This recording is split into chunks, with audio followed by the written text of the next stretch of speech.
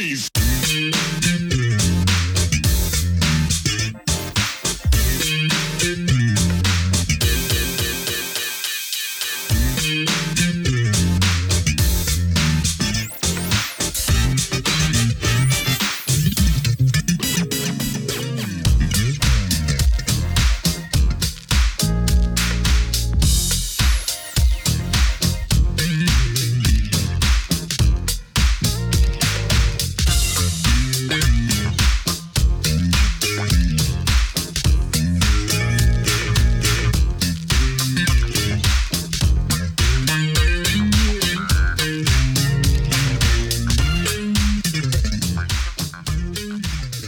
Hello and welcome to another edition of Truth and Rhythm, brought to you by FunknStuff.net.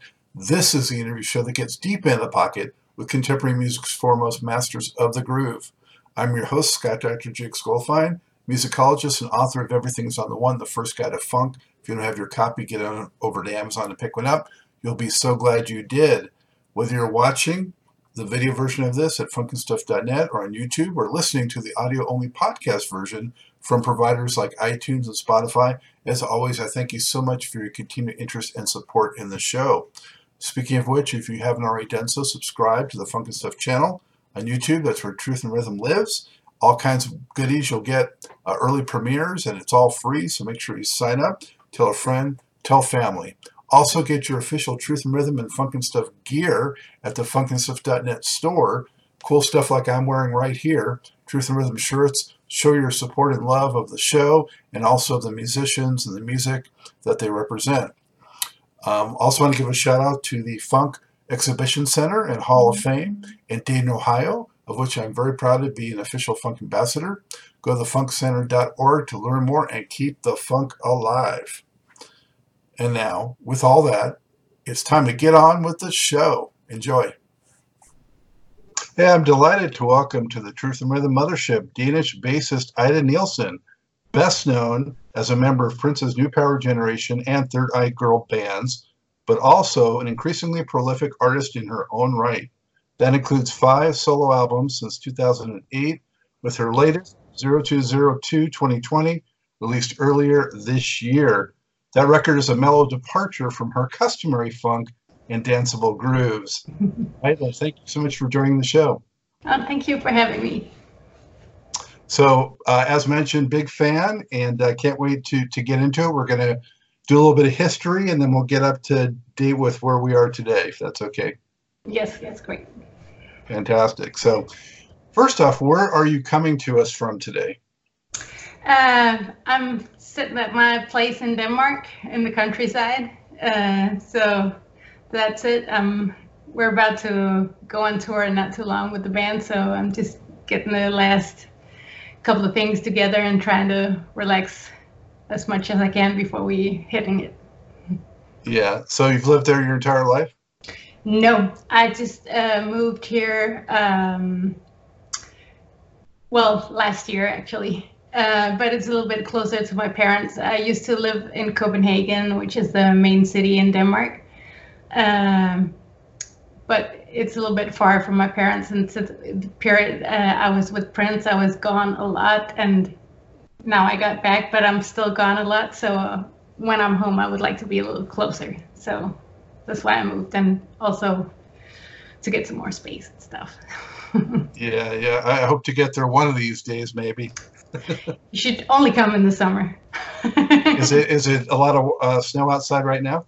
No, not at all. It's very rainy. But it's just not particularly pleasant this time of year. I gotcha. Well, if okay with you, I want to go back and find out a little bit about how you first got into music, and then work our way up to some of the more recent stuff. Yeah, cool. So, how did you first get into music? Did you have formal training, and what drew you to the bass?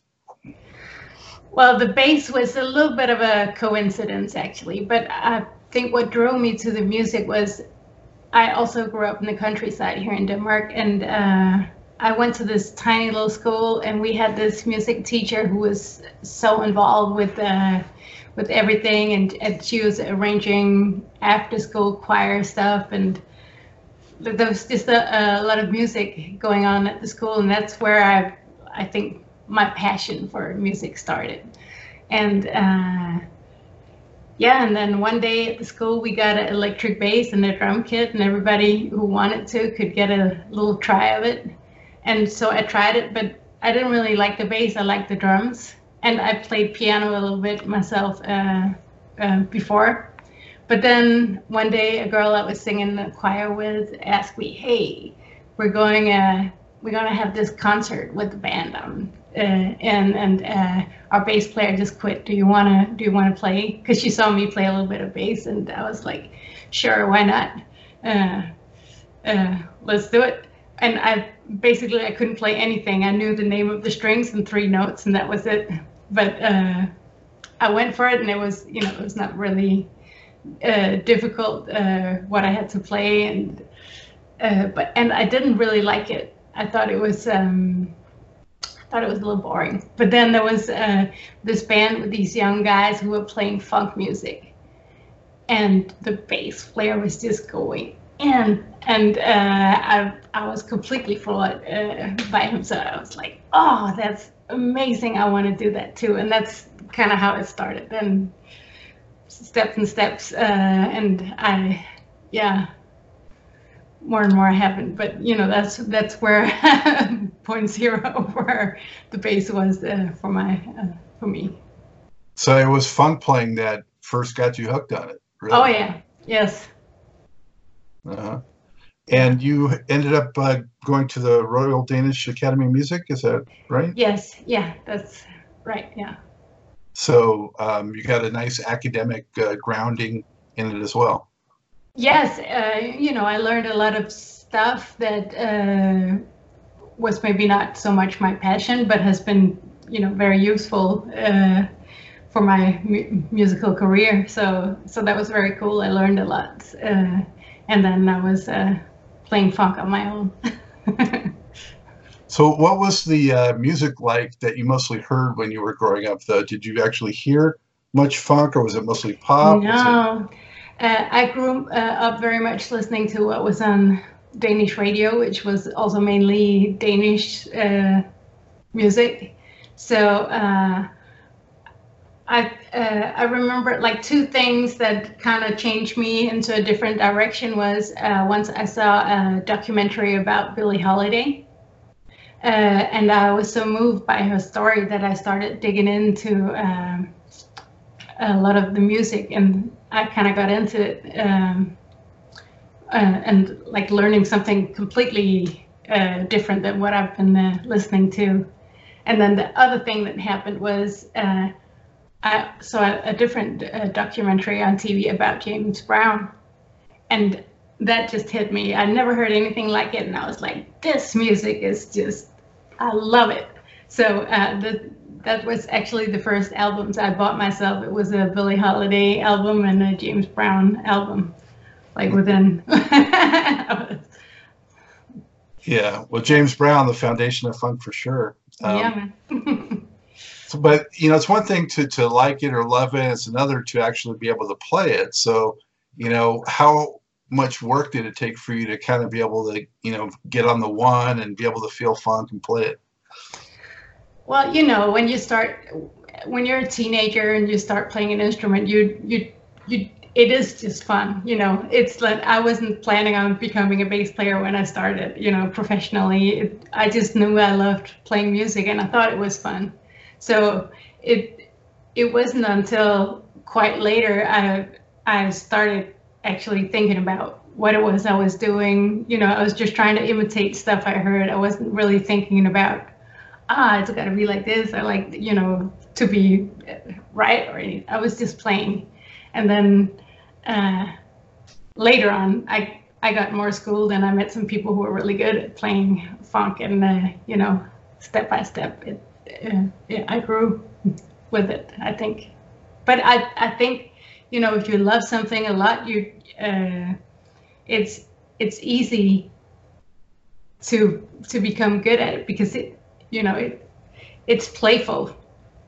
It was always playful for me to play funk. I think it's fun, and I just love how it makes me feel, and yeah. So Did you? I'm guessing you eventually maybe started paying attention to people like Larry Graham, and because yes, of you have a course. lot of plucking in your style. So I'm Yeah. sure at some point James Brown didn't have a lot of plucking. No, no, no. Of course, Larry Graham, Marcus Miller, Victor Wood, like everybody, Bootsy Collins, uh, and of course, all like if we're talking bass players, there are so many great bass players, and I've been listening to most of them, and yeah. So, but for sure, like the whole style, Larry Graham is like very close to my heart. Yeah, yeah, I can hear that for sure. Mhm. So, you know, you did some recording and some things on your own before you eventually connected with Prince. Yes. I know you had the one record, Marmalade, which, to me, when I hear that, I think, all the pieces are in place from really what came after that. So I'm not sure how long it took you to get to the place you were at that record, but that record sounds fairly polished and accomplished. So, um, what were the steps that kind of led up to that? Well, it was a decision I made because again, I was living here in Denmark and I was playing with all kinds of different people. And for quite some years, I was in an electronic band where I played bass and keys. But nobody ever wanted me to play funk. I didn't play funk music with anybody, and I was like, I just love it so much. And every time if I was in a band, I was like, wait, can we do a little bit like? And everybody was like, no, we don't want that. So, so I decided at one point, I need to do an album with a lot of slapping in it and a lot of bass, and it's just not, or it was just not a popular genre here in Denmark, but other places in the world it is, and I love it. And I was like, I need to do this album, and it's got to have a lot of bass in it, and I don't care if people don't like it or not. I'm just gonna do it. So so that was it, and I feel like that was the whole, like, doing that album just made a lot of really cool stuff happening for me, and that I don't think would have happened if I hadn't done it. So you took a big bit of a gamble that paid off. Sounds Yes. Yeah, it's because I got picked up afterwards to go on the NAMM show with TC Electronic, who launched their first bass amp. And then some people took videos of me, and that was I think it was in 2009, and there was not so many videos going on the internet still as now. But and then that's how Prince saw me. He saw some of those videos. So, Wow. yeah. So, but you didn't use the Ida Nilsson name at that time. So No. how many names? How many AKAs do you have? Well, the thing is, when I did my first album, I didn't know. I was like, I need an artist name, but I don't know what it's gonna be. And then, the first one is called Bass Ida or Bass Ida, but it's really because that's what people always called me. Bass Ida. If they were so it was really what people called me anyway. But I was never really so happy with it. So then I started calling myself Ida Funkhauser because I saw that in an episode of Curb Your Enthusiasm, Right. and I thought it was hilarious, like a hilarious name, and I thought that's supposed to be my name. So, but then once I started playing with Prince, everything was announced. Ida Nilsson from Denmark, and then all of a sudden there was a whole bunch of people who knew who Ida Nilsson was, and not any of the other names. So then I was like, well, okay, now I'm Ida Nilsson. Yeah. I guess I said it the American way, Ida. I should say Ida. Oh, okay. So I apologize for that. Oh, no way. No worries. Everybody does. I did want to just mention a couple of tracks on that Marmalade record that I really liked. The Please Poppy, really funky and groovy Mhm. track. And did you write all of these, or? Yes. Wow. There's a rapper guesting on some of the track. Every time there's a rapper guesting, they're writing their own lyrics, but everything else I'm writing, and the music I'm writing. How long did it take you to finish that project? That took a little longer than I thought it would, because I had all these ideas, but this was actually the first time I was going to do an album on my own, and I was also not planning on singing on it.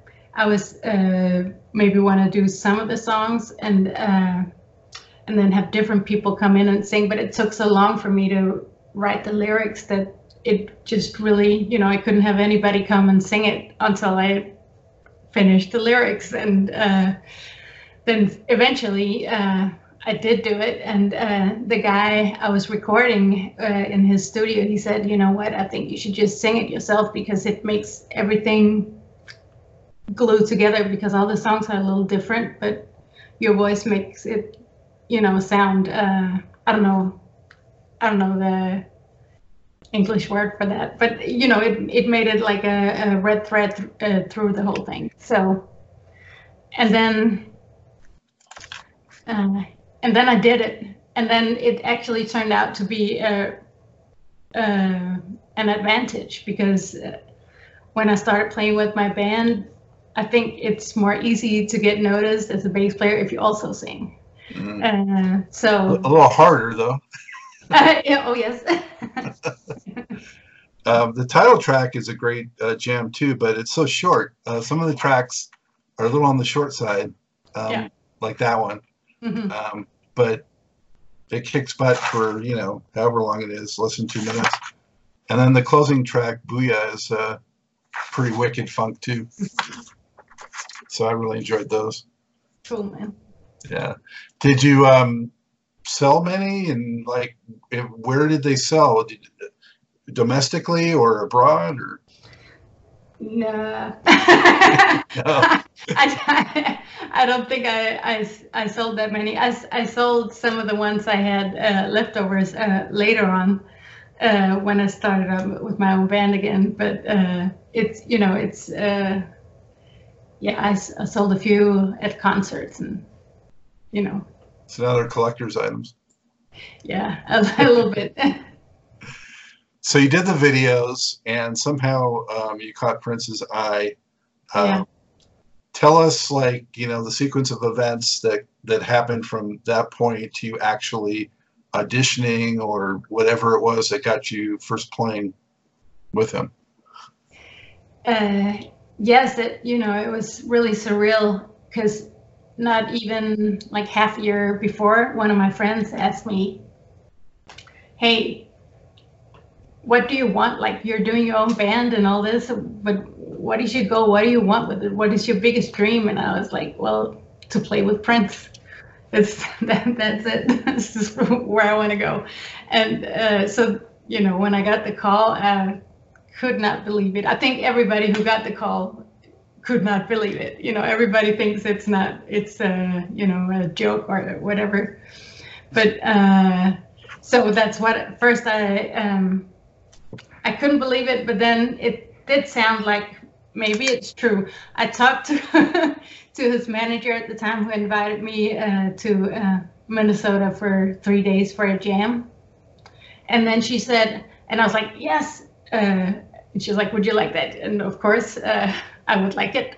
And then she said, okay, I'll call you back. And then I didn't hear anything for like 2 weeks. And I was like, oh, it was just some of my friends who knew it was my dream, and they were trying to pull my leg or something.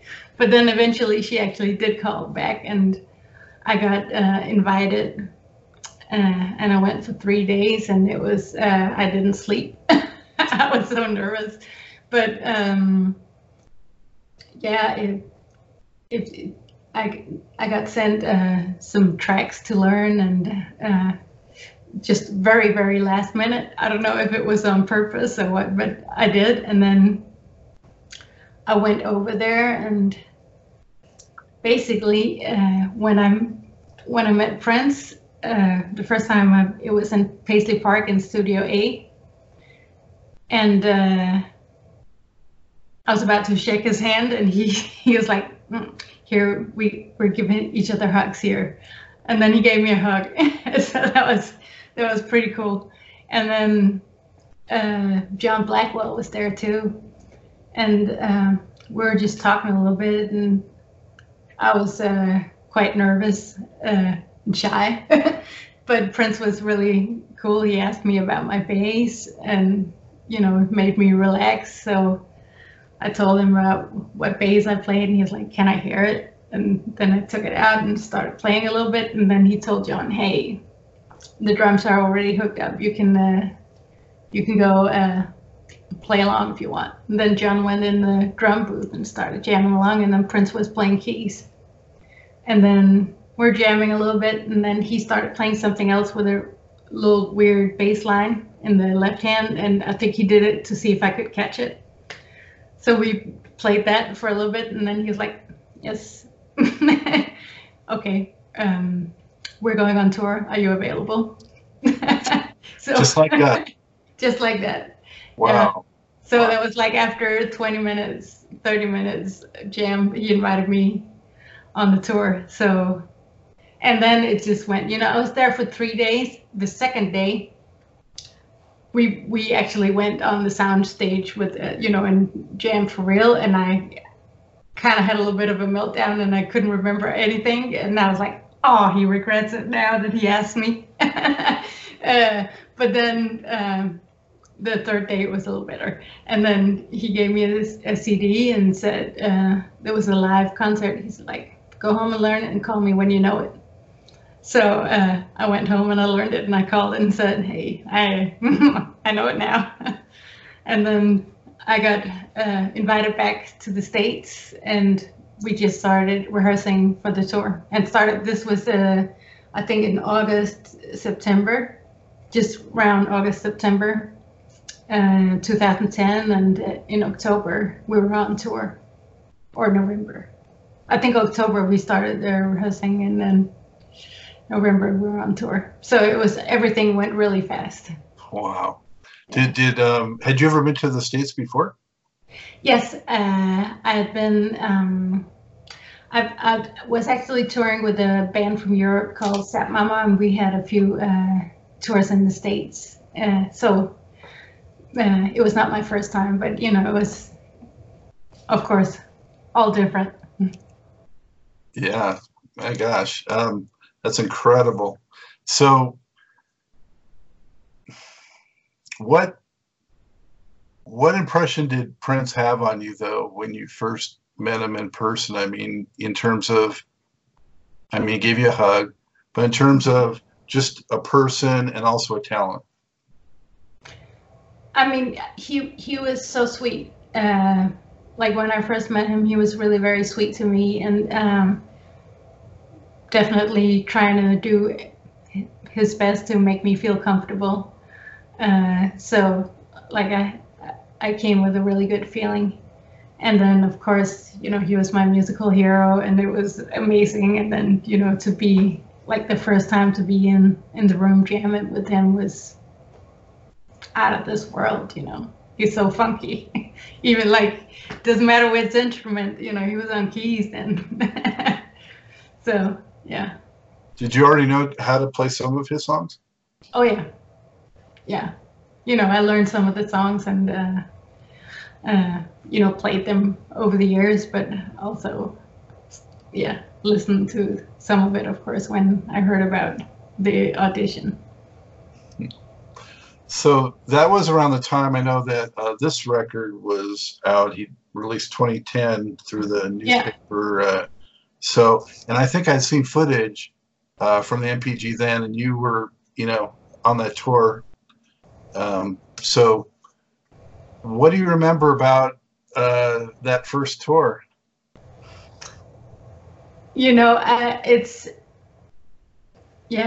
It's crazy. I remember everything, but like in high speed, sort of, because the thing is, when I started, I had to really learn a lot of songs, because we never played the same set list 2 nights in a row, so it was a quite big. Yeah, I just have to know his entire repertoire, or that's not possible, but a lot of it. And so it was always a build up, and we did also a lot of after shows where we played different songs. So it was, in the beginning, I just had to learn and learn. So I didn't even notice, everything all of a sudden, we're traveling first class. Everything is fantastic, but I don't even have time to really notice because, I'm just so focused to do the job well. Yeah, it's, I forgot what you're asking. I'm sorry. The tour was like, but did he actually show you how to play any parts on bass himself? Like, Oh, yeah. Yeah. Yeah. Because, sometimes he would just, and this was like all the way also with Third Eye Blind, sometimes he would be very particular how he wanted it.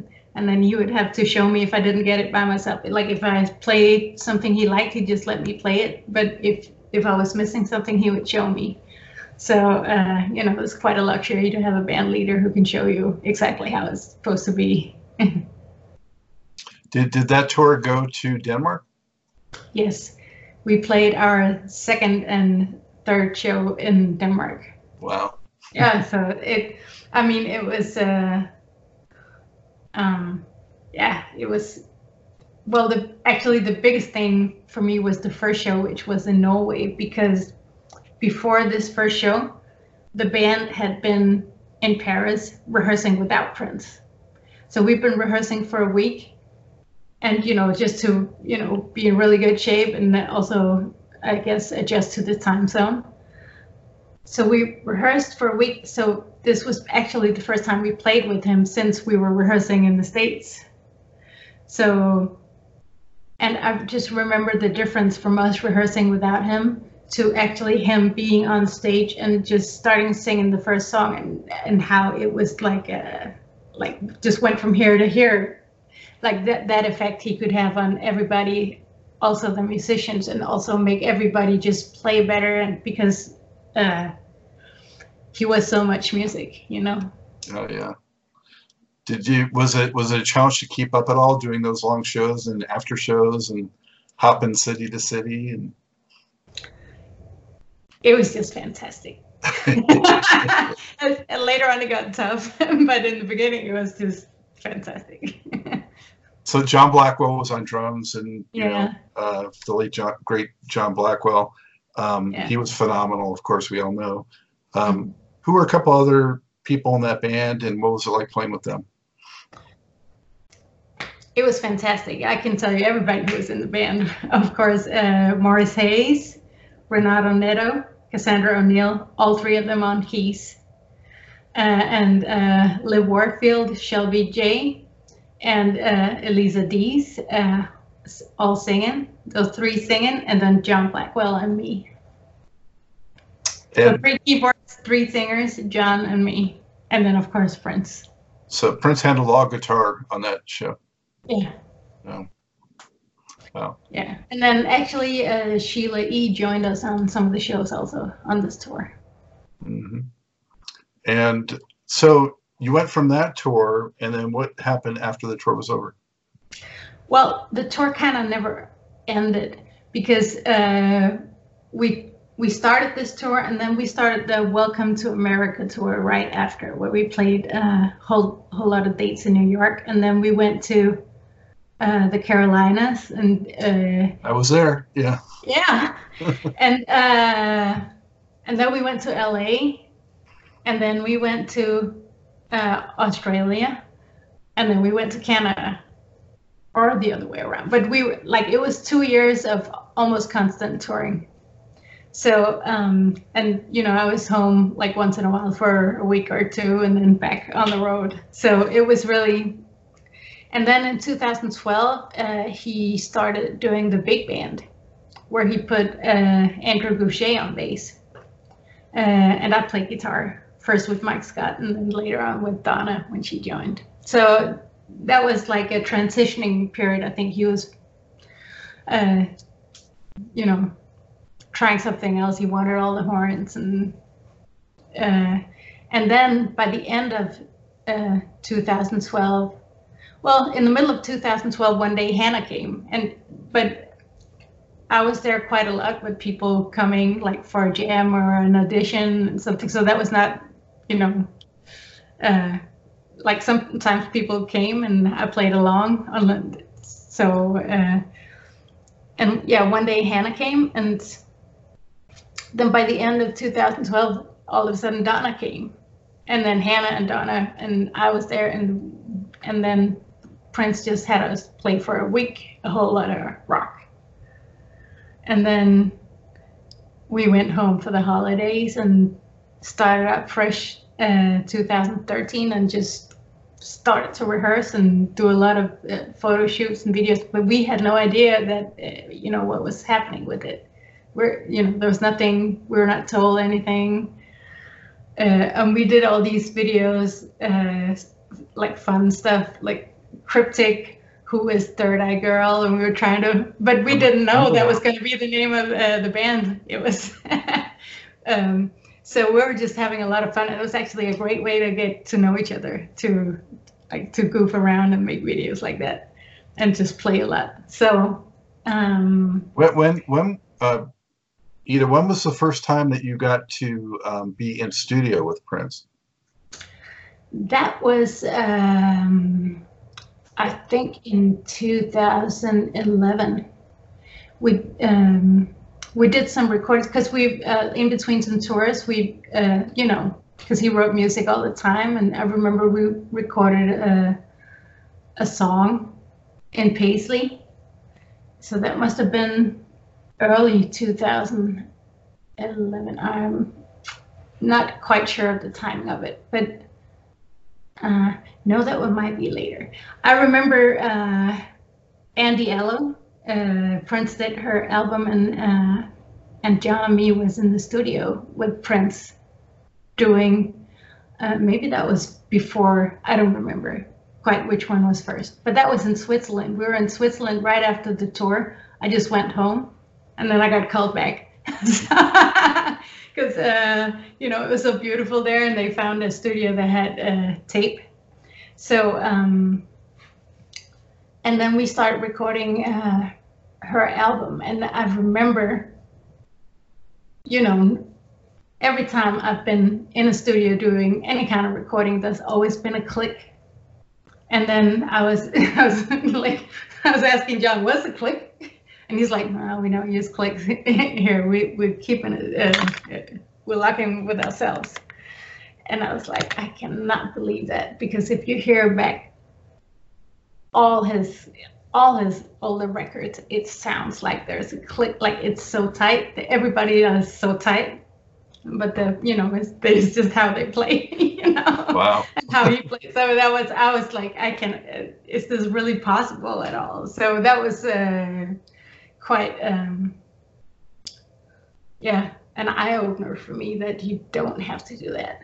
And, because it keeps it more alive and gives a different kind of energy. Mm-hmm. And then, of course, it was just a huge inspiration every time I was in the studio with him, because he kind of had everything in his head, like all played, like how everybody was going to play. But in our case, we were just playing bass and drums, and he would have us do fills very specifically. He would like make a fill like this, sounding like he would be totally specific, both with the drums and the bass.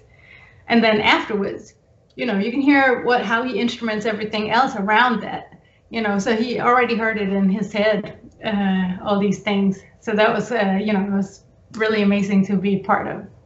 Wow. Yeah. And somehow, in the midst of all that, you released another album in 2011. Yes. Sometimes a Girl Needs Sugar too. Yeah.